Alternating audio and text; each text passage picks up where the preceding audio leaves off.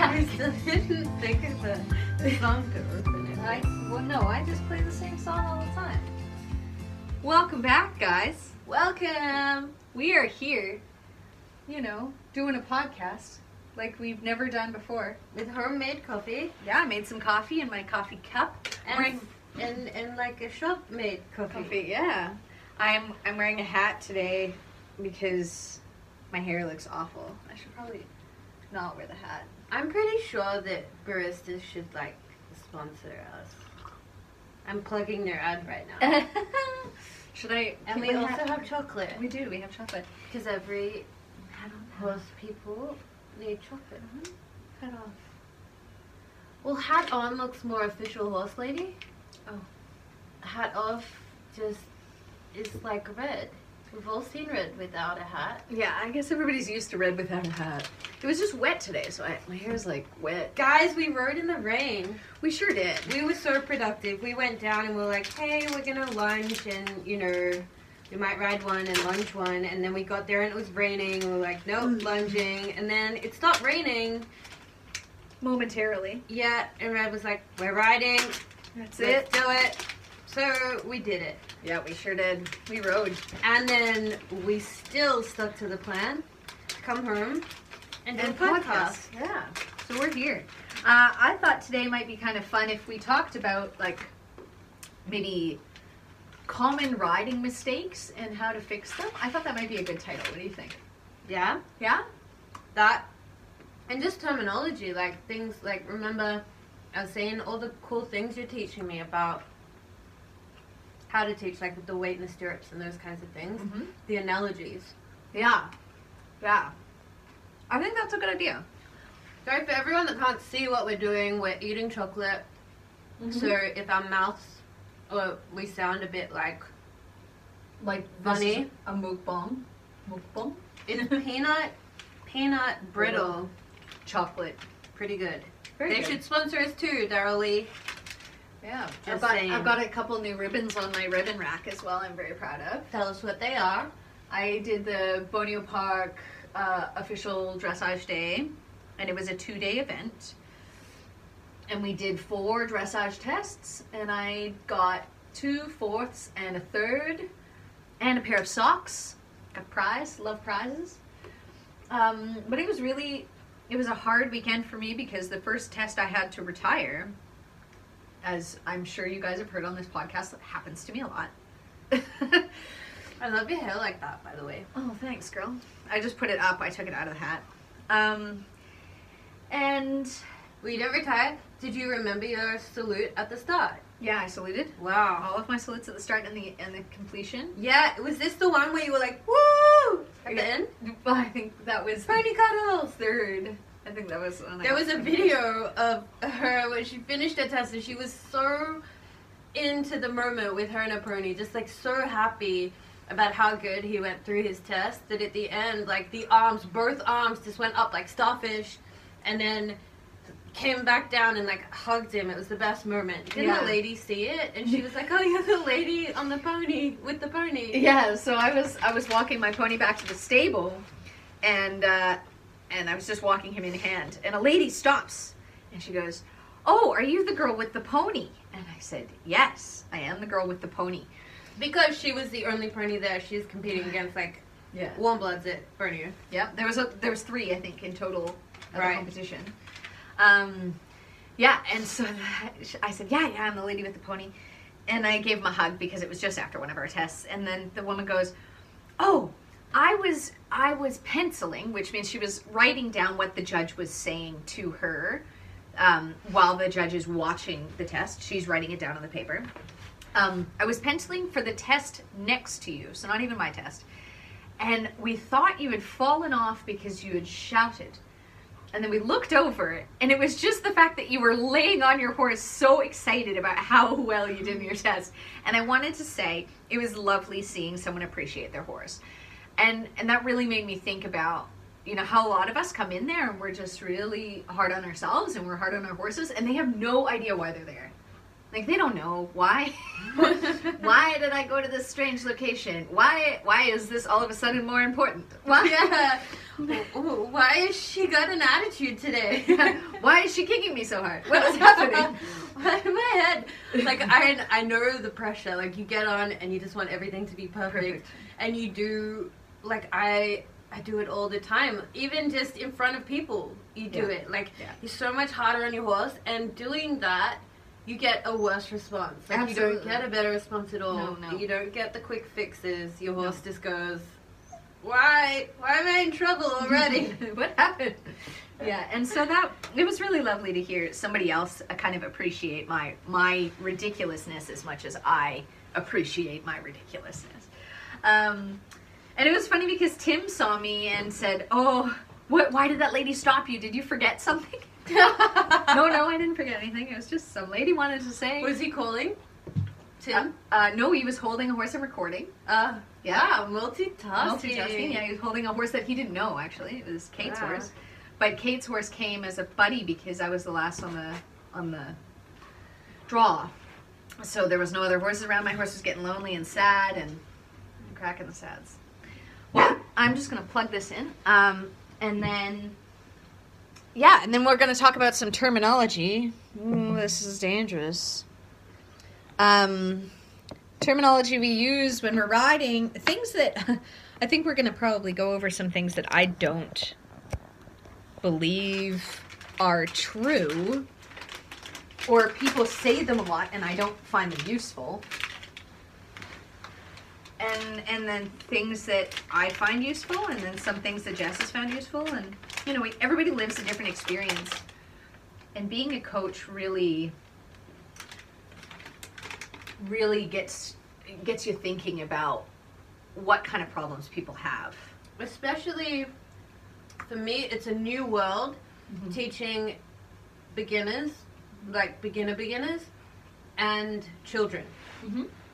So I've had to ask a lot of questions or just observe, and you've helped me heaps with, like, just every now and then throwing me something. Oh, have you ever heard of this? Nope. And I use it. Okay, what if I was to start with something like you see all the time? Like, let's just go through something that we all know. Okay, like, you know how generally riders, inexperienced riders, they'll sit with their legs way far forward, like armchair position. Yeah. Legs back. Yeah. What's the terminology? If legs back isn't working, bend your knees isn't working. Oh, yeah. Oh, okay, you gave me one the other day, kneeling. Yeah. In the rise and trot, think that you're kneeling rather than standing in your stirrups. Because when you stand in your stirrups, you end up kind of lifting your body up and then falling backwards. But if the lower leg stays underneath your seat, and then you think of it as your knee, your thigh picking you up, like as if you were kneeling on the ground and rising yourself up from the kneeling position and then sitting back down on your heels. So you can try it at home. Jess was saying to me that she tried it in the dirt. I literally, in front of a student, I kneeled down, I was trying to explain it, I was like, this is kind of similar. When I was trying to explain it to the student, it was kind of the same as me explaining what I'd already tried to explain, and that hadn't worked. So I'd gone to the kneeling. And so in order for me to explain the kneeling, me just talking, it wasn't going to do anything. So I actually got down on my knees, and I showed, and they went, huh. Yeah. And that's a really important part that the EA kind of teaches you about is there's a section in your lesson plan that says demonstration, and you always have to be able to do a demonstration. Whether it's a physical demonstration, like kneeling on the ground, or a prop demonstration, like me getting on a client's horse, or a drawing, me drawing it on a little whiteboard or something and saying, this is the exercise that we're going to do. The demonstration is a huge portion of being able to effectively communicate to anyone. One thing, when the legs are too far out in front of people, one thing I like to do is get them to lay down and hug their horse, and then maintain the leg position as they sit back up. and that helps keep the legs underneath them as the leg scoots forward. What if walk isn't the issue? What if it's only happening in rising trot? Yeah, then the kneeling. Oftentimes, too, the stirrups could be too long, depending on the situation. A armchair position or a what's that? There's another name for it. I always want to call it knife, but it's not knife. Fork? No. The forked position is when their legs are too far back. Oh! That's why I want to call it knife. Oh, really? Yeah. I've never heard of that. Okay, because Yeah. that came up the other day as well. That was going to be number 2. Yeah, But forked that position. very rarely in my brief experience in this world, that has come up only twice. See, you Legs always too end far up with forward. you I mean, always- back. Yeah, you always end up with like chair seat Mhm. people, and I always end up with forked people. Because Yeah. I'm forked in your chair seat. Yeah, Isn't it weird? that's weird. Yeah, so a forked position is when the legs, the ankles, let's say, if I'm looking at a profile, the ankles are too far behind the rider, the hips are too far forward, and the shoulders are too far forward. So they end up in this like tilted fetal looking type position. And one way that I like to And change, toes down. yeah, toes pointing down. Toes down. I am dying And you have got no balance in that position. Whereas at least with the armchair, you got, you're sitting back. You have balance, but your horse has no balance in the armchair one. Because then you end up sitting on their little kidneys. Hey, hey, hey. Mango, no. Honey, no. I'm going to close that in a minute, or I'm going to put you... Oh my god. It's because it's that time of day when people are coming home from work. Are you going into the bedroom? Is this what's happening? Yep. Always. Always something. Yes, so the forked... Oh my god, how did she get in? Through the other side. What a little buff. Mango, sit. Maybe Sit. we can just work through it. Stay. Stay. Okay. Yeah, the forked. The forked. That one is okay, we're all going to sit on our horses. Now we're going to take our feet out of the stirrups, dangle our legs long, bring our knees up in front of our saddle, but our feet still underneath us. Open our legs like a butterfly, and then drop our legs straight down. Finding your stirrups, making sure that you found both of your seat bones. So then talk to them a little bit about their seat bones, what their seat bones feel like. And then before they put their feet back in their stirrups, they have to find the stirrup and put their foot in the stirrup without pushing themselves out of the seat bone. And if they have to push themselves out of the seat bone, then the stirrup's too short. That can also cause the forked seat.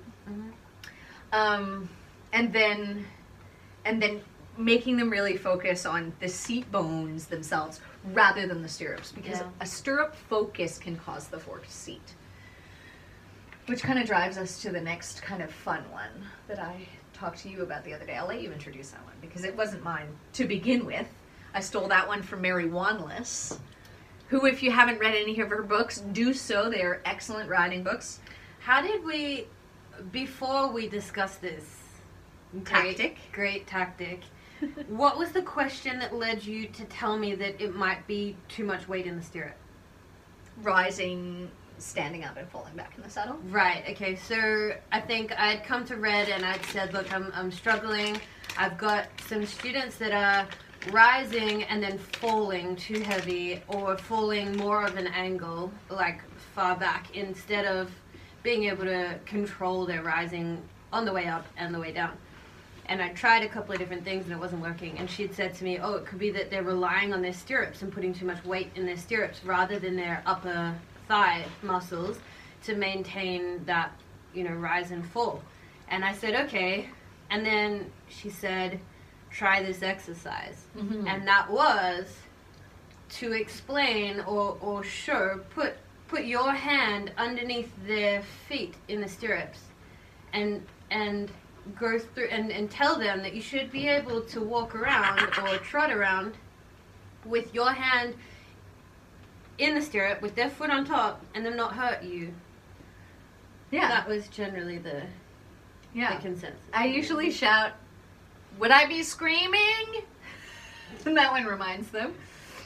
that they, but I physically have put my hand under quite a few clients' fate, actually. I bet some of them are probably watching this one. But I've been doing it since you told me. I've been doing it, but I can't really do it at a trot. No, Unless I'm running next to them. No. But they still get that sensation, and they still get that understanding that the stirrups are there for decoration, and you need to work harder. I was thinking in a couple of my lessons, just doing that exercise of getting them to rise to the trot without the stirrups. You know, Yeah. for the ones that I know are balanced enough to start. I pop them on the Figuring lunge that. usually for that. Yeah. And then once they get the grasp of that, then it makes it much easier for you to introduce the sitting trot. You know? Do you do that before sitting? Yes, I do. Okay. Because they I have always work on sitting before rising.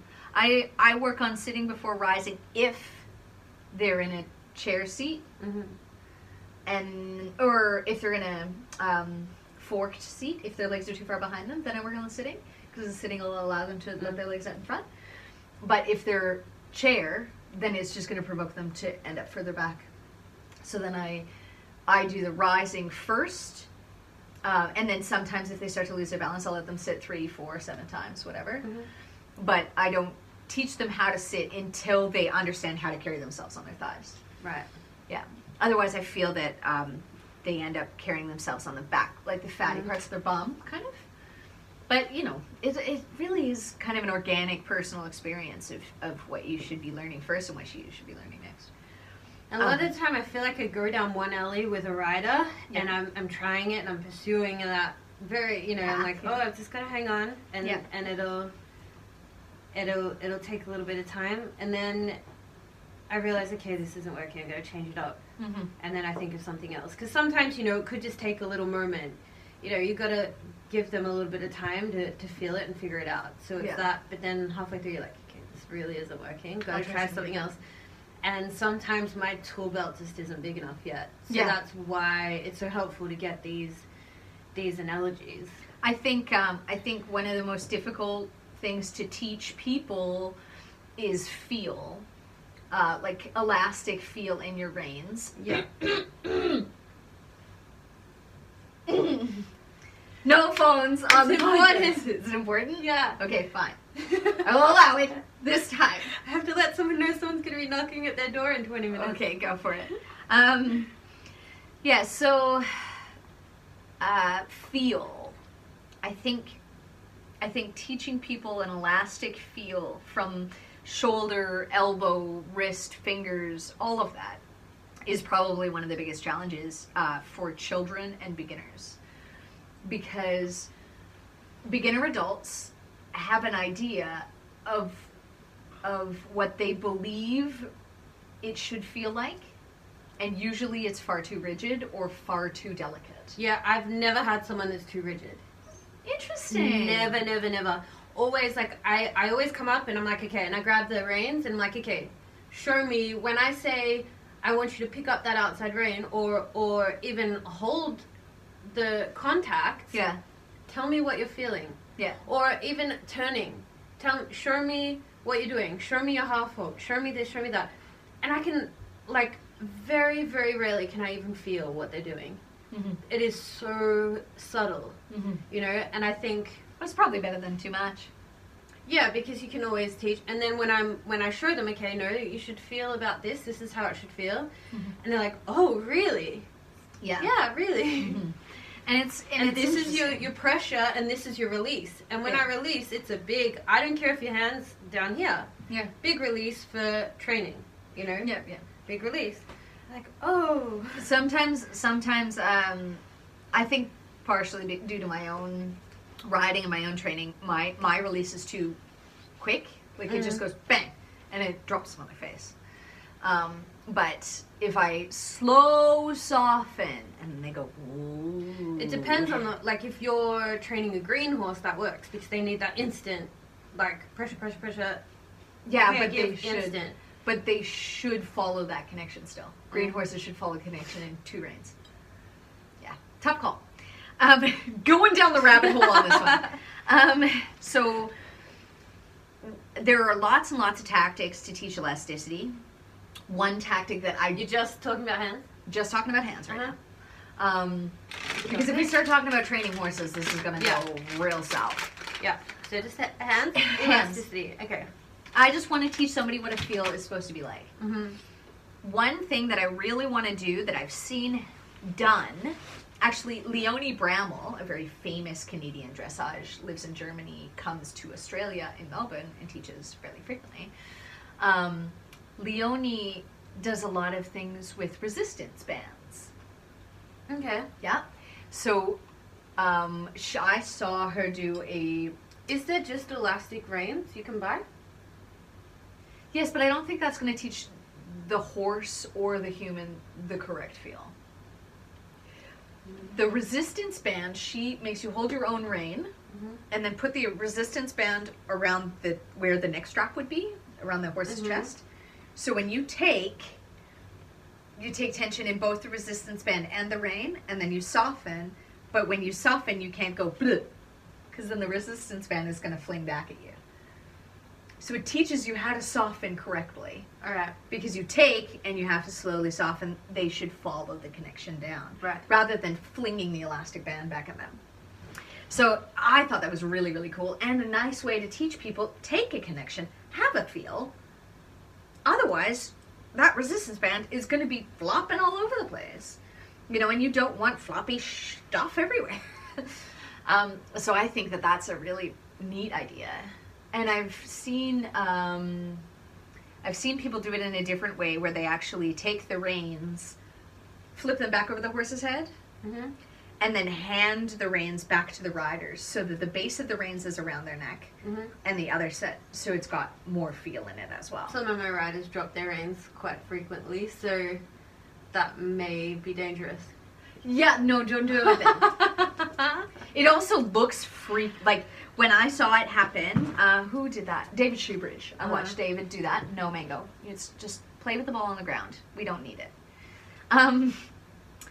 Yeah, I saw David Shoebridge do it, and I was like, oh my god, how scary would that be to just... I think I've done that before when I was a lot younger. Accidentally drop one rein, and you're just like, whoa, where's my... And then you can't get it back. Yeah, you'd have to get it just from the other side. Like, you'd have to pull the other side all the way up to grab it and then go around the other side. How, though? Like, you would grab it off just to get it off the ground, you'd have to, like, hold this hand up really high. Yeah. And then reach under the neck to be able to grab it back to where it was before. Oh, yeah, no, that just makes me sick just thinking about that. Yeah, so resistance band would be a nice way to go about that one.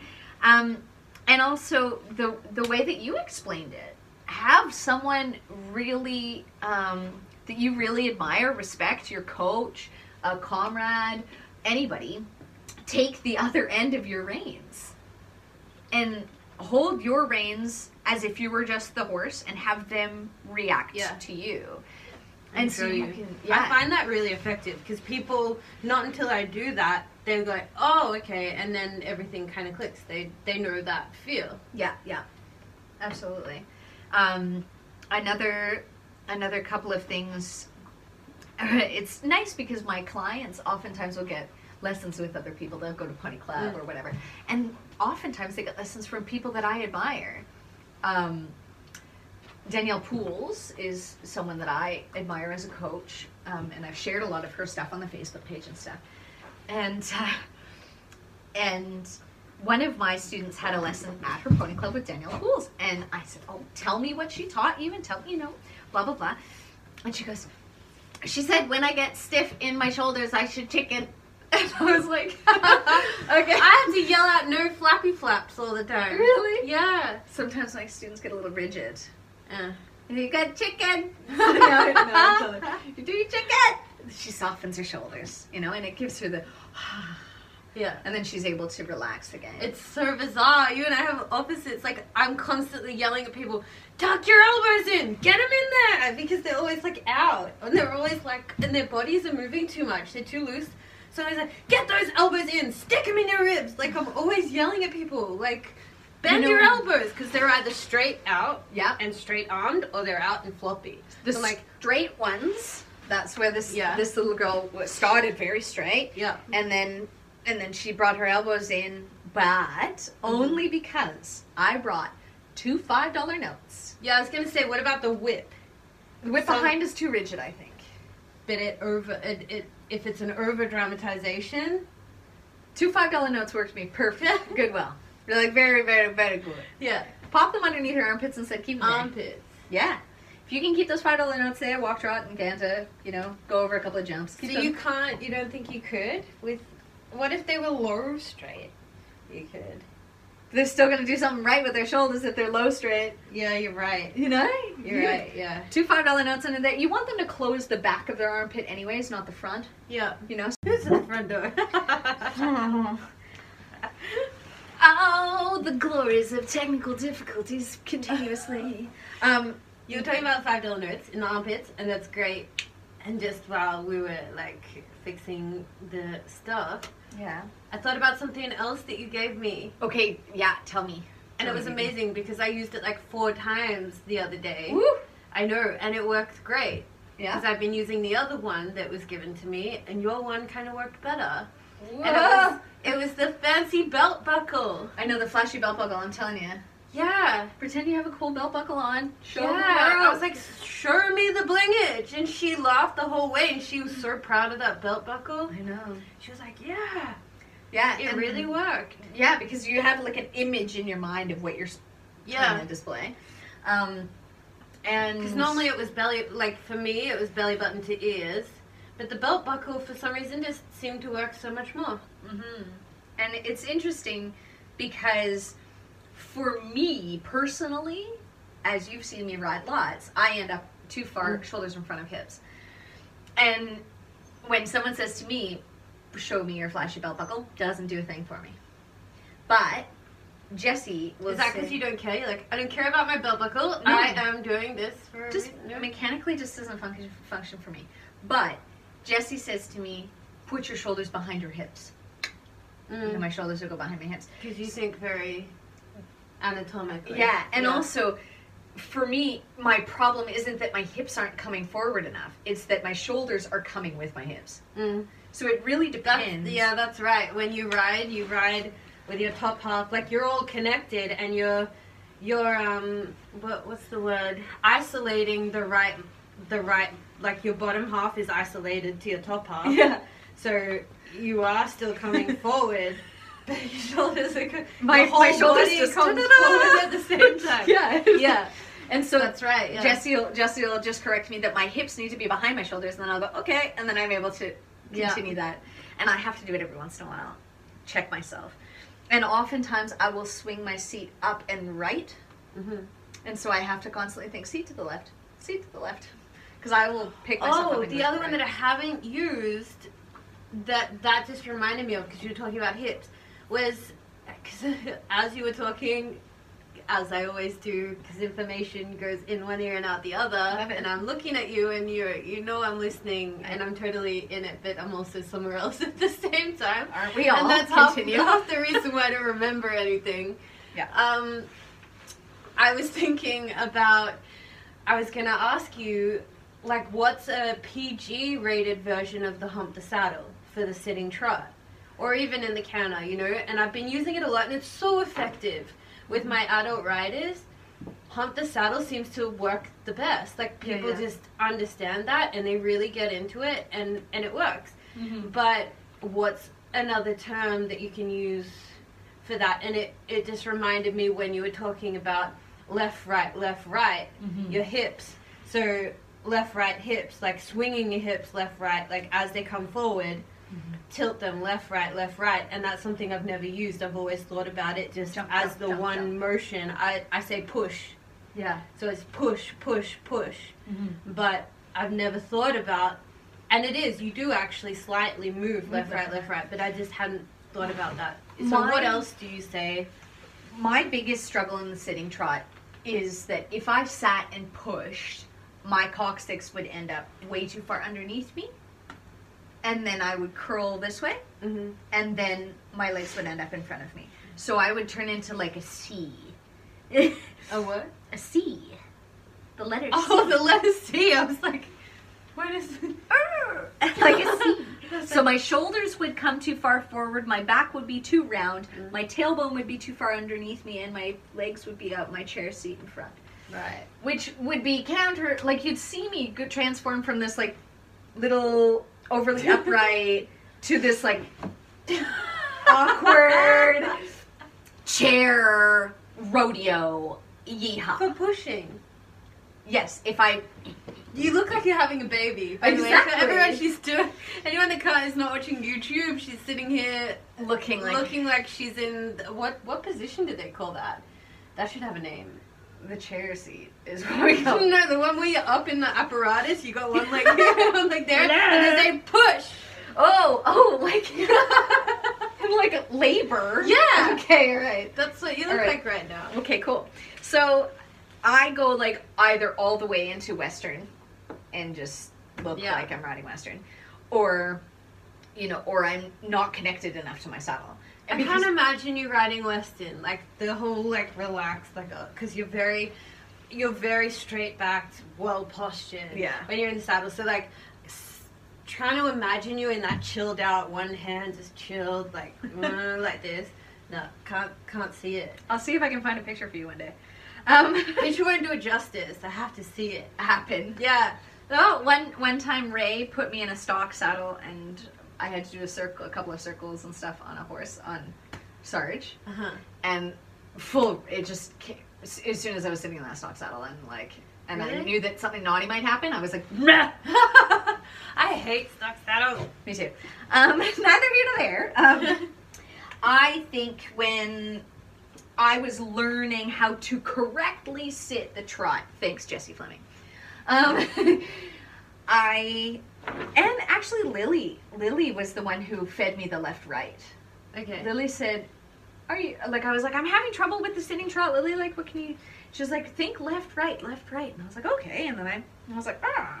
That's still quite you need to be quite bodily aware. Like you need to be aware of your body like movement to get that, because it is quite a subtle left, right, left, right. Oh yeah. So what about like, because I only have kind of like intermediates and very much beginners. Babies, yeah. Or English very second language. So even the intermediates with that, I'm still scraping the barrel. Yeah. So what's another thing? Do you have something like the belt buckle that would like something that's playful for a sitting trot? For a sitting trot, I would, like for my young ones. Yeah. I do a lot of taking stirrups away, taking saddles away, putting them on lunges, making them go without a saddle, having them slide off a couple of times, like just, little ponies, so it's not a big deal. And also I get to incorporate our like learning how to fall business into that. But when they're sitting, finding the seat bones and connecting the tailbone, really helpful. Also for the people who end up in that kind of forked position, they get a little tight and then they start falling forward. Pretend you're at the rodeo. Take one hand and put it up behind you. Take one hand, put it on the back of your saddle. And then finding the back of your saddle and being able to move with the back of your saddle in the sitting trot. Again, obviously something that you should do on a lunge, because then now they only have one hand. But those different kind of characteristics of them being able to put their hands on body parts and feel what they're supposed to be doing, I found that really effective in the sitting trot. Rising for 3, sitting for 2. Rising for 5, sitting for 2. Had someone the other day giving a lunge lesson. Well, it wasn't their first canter, but they were still on the lunge. And I heard them saying, and it was the first time that I'd heard someone say, okay, now count. And they were getting them to count in the canter. 1, 2, 3, 4. 1, 2, 3, 4. And I was trying to understand why. Like, I understand the rising. Like, I use counting 1, 2, 1, 2 so that they learn the rhythm and the rising. But what is with and it was for the scoop, so they learned how to sit. And I was trying to understand where that came from. Every single one of my students counts strides in the walk, trot, and canter. Specifically because I want them to know where the outside shoulder is at all times. You should ask for all of your transitions when the outside front leg is about to strike off. Unless you're doing a walk to canter, then it should be the inside. They weren't counting because they'd taught anything about body mechanics. No. Well, they should be taught about body mechanics, and that's why they should count. But if you're counting with a rhythm, even subconsciously, it was just for the rhythm. Yeah, even subconsciously, you're learning the body mechanics of the animal because you're figuring out what an entire stride is. 1, 2. And then if I want a horse to slow down, I go, you've heard me say it a million times, 3, 2, 1, and walking. You know, that counting can also help them breathe. Yeah. Especially in the canter, people tend to tighten and hold their breath. And if they have to verbalize things, it helps them breathe. And you've seen me do it with clients that tend to get too rigid and don't breathe. We talk about breathing, we make them breathe, we count with strides, whatever you need to do to maintain a type of breathing. Yeah. I got them singing the alphabet, I got one girl that's normally really quiet, and I told her that she had to hold a note while sitting trot as loud as possible. And she didn't want to be yodeling like country girl, so she was really trying to stay still and hold her diaphragm because she wasn't using it. And so that made her use her core because she had to engage it in order to keep it still. Yeah. And so that really worked. And that was a nice thing in the, that's an excellent suggestion. In the book that I'm reading, the Mary Wanless book that I'm reading right now, Ride With Your Mind, she talks about breathing and how important it is when you're riding. And I take that for granted so hard. Like, way more than anybody else because I grew up singing. So I can ride and shout across the arena. I can ride, I could canter, I can do this, that, and I could talk on the phone. You know, you've talked on the phone with me not knowing I'm on a horse. Plenty of times.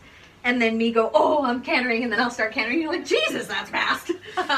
And the thing about it is, often I only figure out you're on a horse because I hear you go 1, 2, 3. Yeah, 3, 2, 1, and walking. You do it with your canter transition before you canter. You count into it. Into it, absolutely. Yeah, I've heard you do that. You go 1, 2, 3, canter. Red, are you on a horse? Yeah. Yeah, sorry, I was just, doing this, whatever. But, lots of people can't because you should, what Mary Wanless calls, bear down while you're riding. You do it naturally, I do it naturally. A lot of other... What is bear down? The front and the back and the bottom of your torso should be... Yeah. Yeah. I tell my kids, show me a 6-pack. Or I've actually gone up to them the other day, I did it, and you know how when you're in a singing lesson, and they say, show me a diaphragm, and you have to do the exercise where you're pushing their finger out with your diaphragm, and I did that, and because I was like, show me a 6-pack, and she kept going like this, and just like arching, and I was like, no, like engaging this, so I had to actually do it, and I'm like, now push against my fingers, push my fingers out, and then once she realized where a diaphragm was in that muscle, I was like, that's the same area, you know, like, if I can get her to engage that, she's still got to push and engage everything here. So it's like one step. Yeah, and then you've got to teach them the back, and then you've got to teach them the bottom. The floor. So what she was talking about in the book was thinking about breathing, like you're breathing into a jar, like a chemist's, that's got a neck, and then it opens at the bottom. Yeah. And you need to breathe into the bottom and out of the bottom, like you and I would do naturally. But don't fill up too much at the top. Like if I was to breathe up the top, rather than breathing with the top, which actually feels really awkward to me. Do you ever do that? Like, it's like weird up there. But filling up in the bottom and releasing at the bottom and filling up at the bottom and then from there learning how to maintain the wall while I literally have been holding my feet with my heels down the whole time because I'm bearing down into my chair. And then she also talks about what it feels like when you're like pressing out, like when you're pooping. Pressing out. push. You know, like just pushing the base of your diaphragm, like the bottom a Just little imagine a whole lot of farts. Like, bit. Yeah, but I don't it was feel subtle. I don't feel like I'm farting when I'm bearing down. Sometimes I do fart when I'm riding, though. I scared my horse once. But, you know, like it is what it is. Get down. And like bearing down, but then bearing down at the back, you've got to be able to push your belly button back and then bear down at the front as well. So you gotta like push it back, and now you've got the back set up. Now you gotta push out the front again. You have a funny shaped spine at the bottom, so Yeah, I do. so that's different for you to support your spine back I here. got scoliosis. Yeah. So you don't have to support your spine back there because it's like jamming. It's having a great time. No, it's not. And so like I have to. So What do you now- mean? So mine, because mine goes out and yours goes in. Yeah. So because mine naturally will want to. Yeah, you got Arch. booty. Girls got booty out the back there. Yeah. So I'll naturally want to arch it this way. So I have to I have to support my spine by pushing my belly button back. Yeah. And then I have to push out at the front to bear down at the front and back at the same time, and then down the floor. Wow. Yeah. So what do I have to do? You just have to bear down on your floor, your pelvic floor a little bit more. No, don't push down. Bear down on it. I don't know what I'm engaging. What muscles am I? Hold on. Another brief intermission. We're back.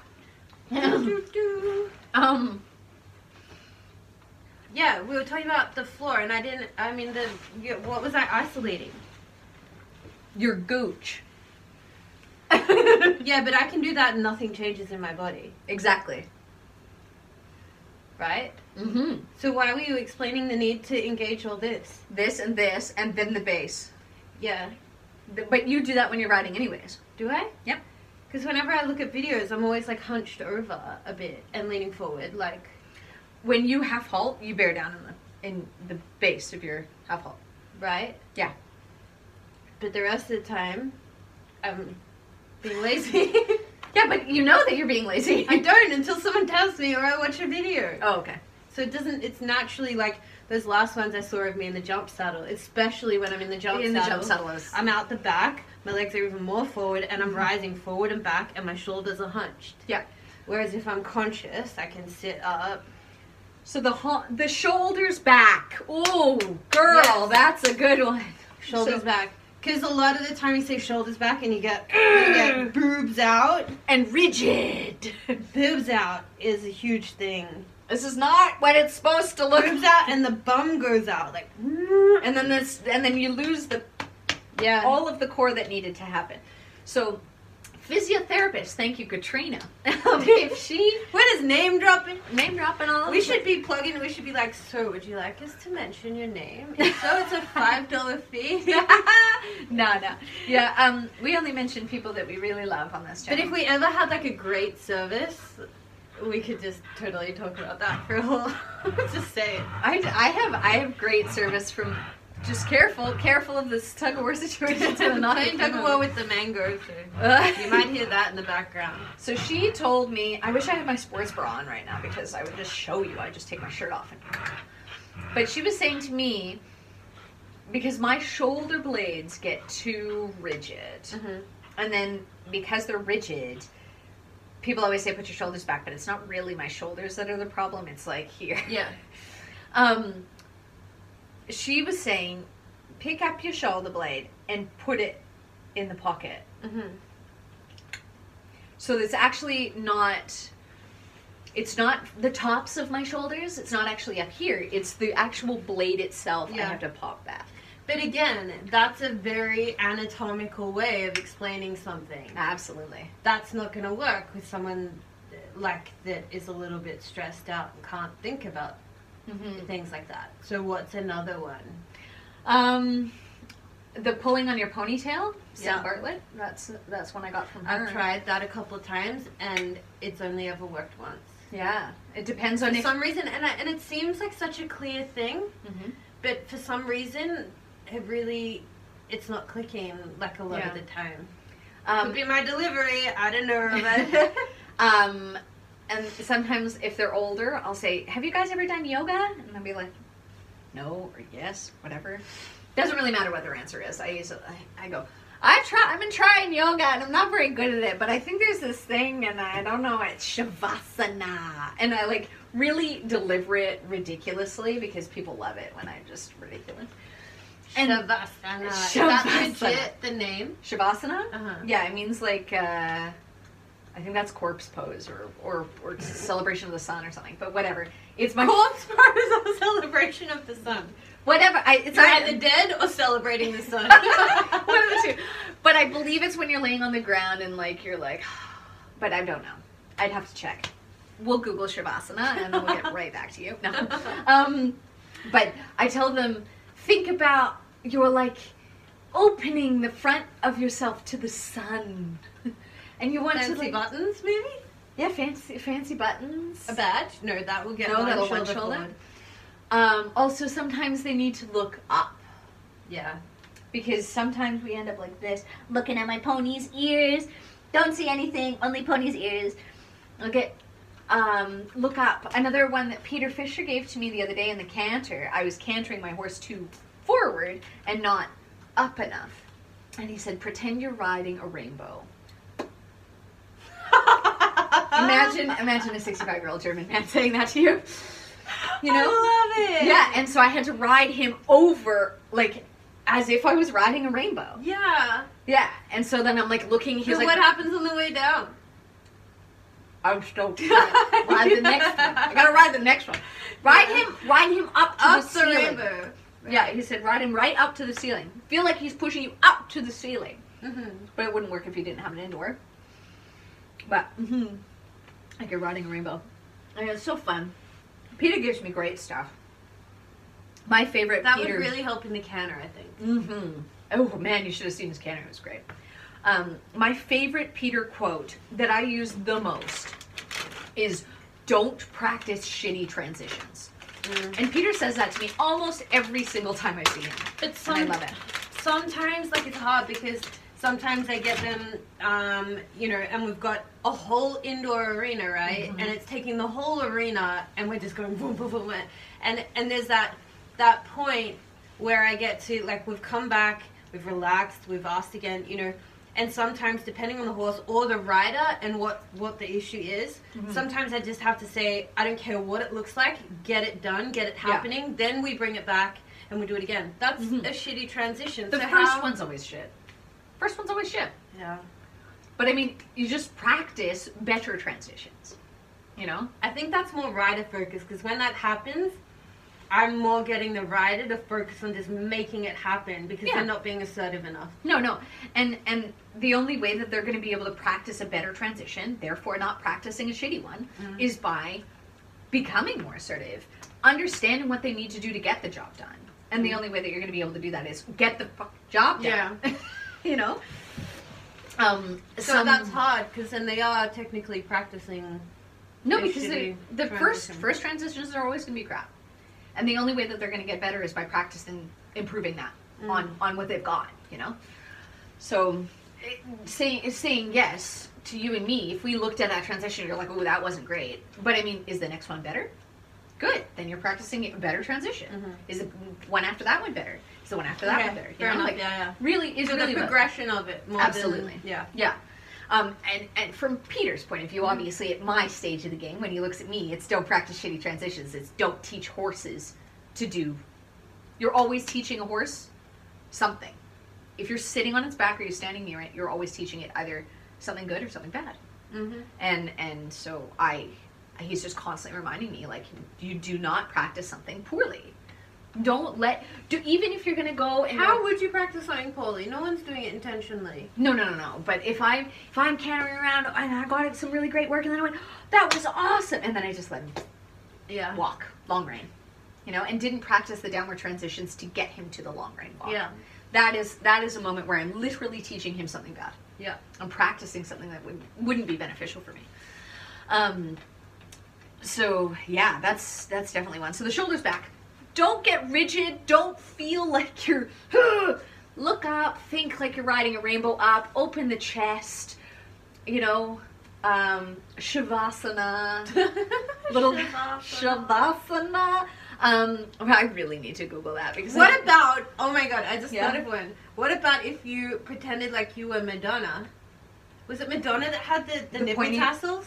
No, she had a pointy bra. Oh, what She- about just a stripper? I thought you were looking for stuff that was more PG, not like Oh, less PG. yeah, both. Well, I can't even explain a pointy bra to kids, so that was off the cards. But I just thought about it, like nipple tassels, like get them shaking. You could like put a party hat on them. Just a singular party hat, like a chest unicorn. Yeah. Chest unicorn. Still, Chesticorn. I don't know. someone's still gonna say that's like inappropriate. Yeah, probably. But this always causes the hollow back. The hollow back Yeah. can only be fixed by bringing the belly button in, and So- then the belly button in can only be fixed by bearing down. I had the old school thought thing. You know how you used to get the whip down the back, keep it straight. Well, I used to when I was Yeah. younger. Like they put a whip down the back. Like up Just- your pants, Yeah. Yeah. Well, just down. down the back of your shirt. Yeah, didn't Okay. work at all. Okay, cool. Like for some, just no feel. Like no I feel. wouldn't be able to do anything except be really uncomfortable with that. But you would at least feel when you weren't straight. Like you know the difference between something like Touching different parts of your spine. feeling pressure and then suddenly it's straight. So I think that kind of comes to that kinetic learning versus visual learning versus because you're much more of a visual learner and I'm much more of a kinetic learner. Yeah. That's why you always say to me like, "Oh, it's really technical," or "That's really Yeah. this," it's just because I'm really kinetic, and you're really visual, and that's why I offer things to you in a really visual way because I really enjoy learning different ways of teaching that give me auditory, visual, and kinesthetic and whatever. And it's more difficult for you to teach something that's outside of your, Yeah. zone. But I don't think the whip one would work for me. I don't think I'd like it. I don't think I would want something down my shirt just so cool. So no thanks. Another thing that, excuse me, but just really pisses me off when I hear people say it is put your heels down. I say that all the time. I'm yelling at people. But it doesn't work. It does sometimes. Like some kids that get it, you're like, heels down, boom, straight down, Yeah. bang. But then they're going to end up with too much weight in their stirrup. You know? Like they can only put the weight correctly into the stirrup when it comes from the top of their thigh. Otherwise, they're going to end up in a chair seat. To be honest, a lot of the kids these days are still riding in all-purpose saddles, and it really doesn't matter because they're all gonna be sat in that armchair position. Their stirrups are all too short.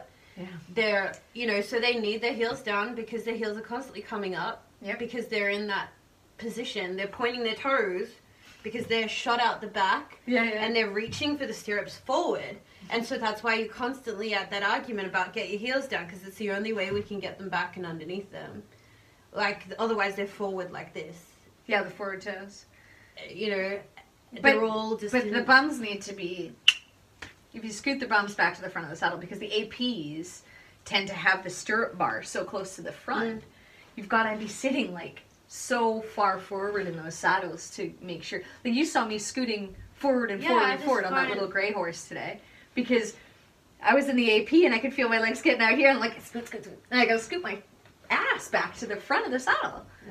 Otherwise, I end up way too far at the back because the stirrup bars But are they so far can't ahead. feel that's how No, they're they have no riding. They're idea. going up and then all the way All the way back, back. and it just, and that's another thing. I just feel like we're fighting against something already. It's like when, people are showing up. Have you ever seen, the old school, like, when, I remember when they first came out and everyone wanted them, they're the longer rubber, like a gum boot, but it's like Dublin or whatever, and they're longer rubber ones. Yeah. And they were like the first version of the full boot. Yeah. And you were like, Oh my pro God. if you got the full boot, Yeah, 'cause you got weren't talls. wearing- Yeah.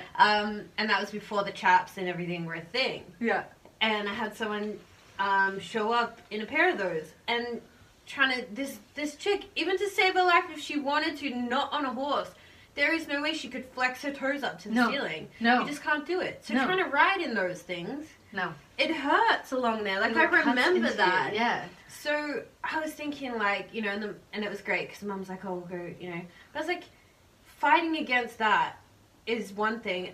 It's a similar kind of situation with saddles, Yeah. I feel. Like, we're already fighting against that bucket seat.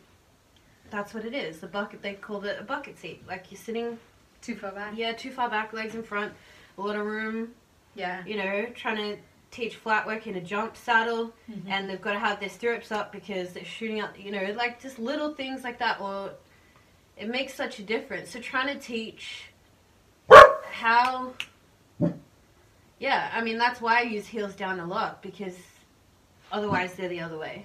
Yeah. And I mean, not just flat, No, like pointed in. like we're pointing down. Yeah. So what do you use instead of heels down? I just reposition their whole body again. I stop them. Reposition.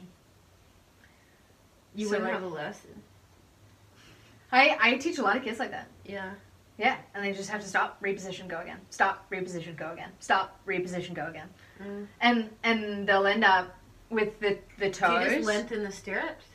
If the stirrups are too short, absolutely. Because the other one, that's something I'm prevented from doing a lot, which annoys me sometimes. Like, I get told, you know, a lot of people are used to riding really short. And I'm like, oh, you're Too a bit bad. short. They're like, no. Too But, bad. That's not how we can ride. Like, tough knots, you've got to shorten your stirrups. Or lengthen them. lengthen them. But Yeah. something that it was actually useful with one of my students is I'd hit kind of this bar where we weren't really getting anywhere, and I couldn't understand why, and the bottom part of the leg was moving around a lot. Yeah. And a tip that was given to me by another instructor was to just put the stirrups up really, really short. Right. Not like even past. We'll be right back. Sorry, so that was... You made the stirrups really, really short. Yeah. They're like, yeah, close the angle. Yeah. So we did. So they were much shorter, like not jockey, but like half track work. Like probably like three further than holes up cross from country.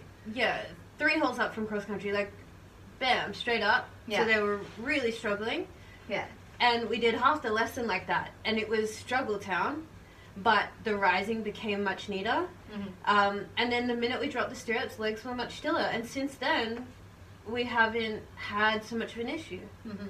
And I've used that a couple of times, and it seemed to have worked. When like, if you had it at jumping length, yeah, they were still moving, but bringing them up again, there was not enough room to move. Like, it just really closed the angle. They weren't able to move their bottom part of their leg at all. I think that the problem is not the leg there. I think the problem is the connection with the seat. And the tough part is... Oh, it's because they were gripping with their knees. That's what it was. And increasing the stirrup took the knees off, and so they weren't able to do that. And it was just forcing that disconnect. Yeah. And that's, yeah, you just reminded me, that's what it was. Yeah. And it's a really, really tough call choosing, I've never done it, but I'm so much more inclined to take tack away from people. Just be like, yep, you don't get tack anymore.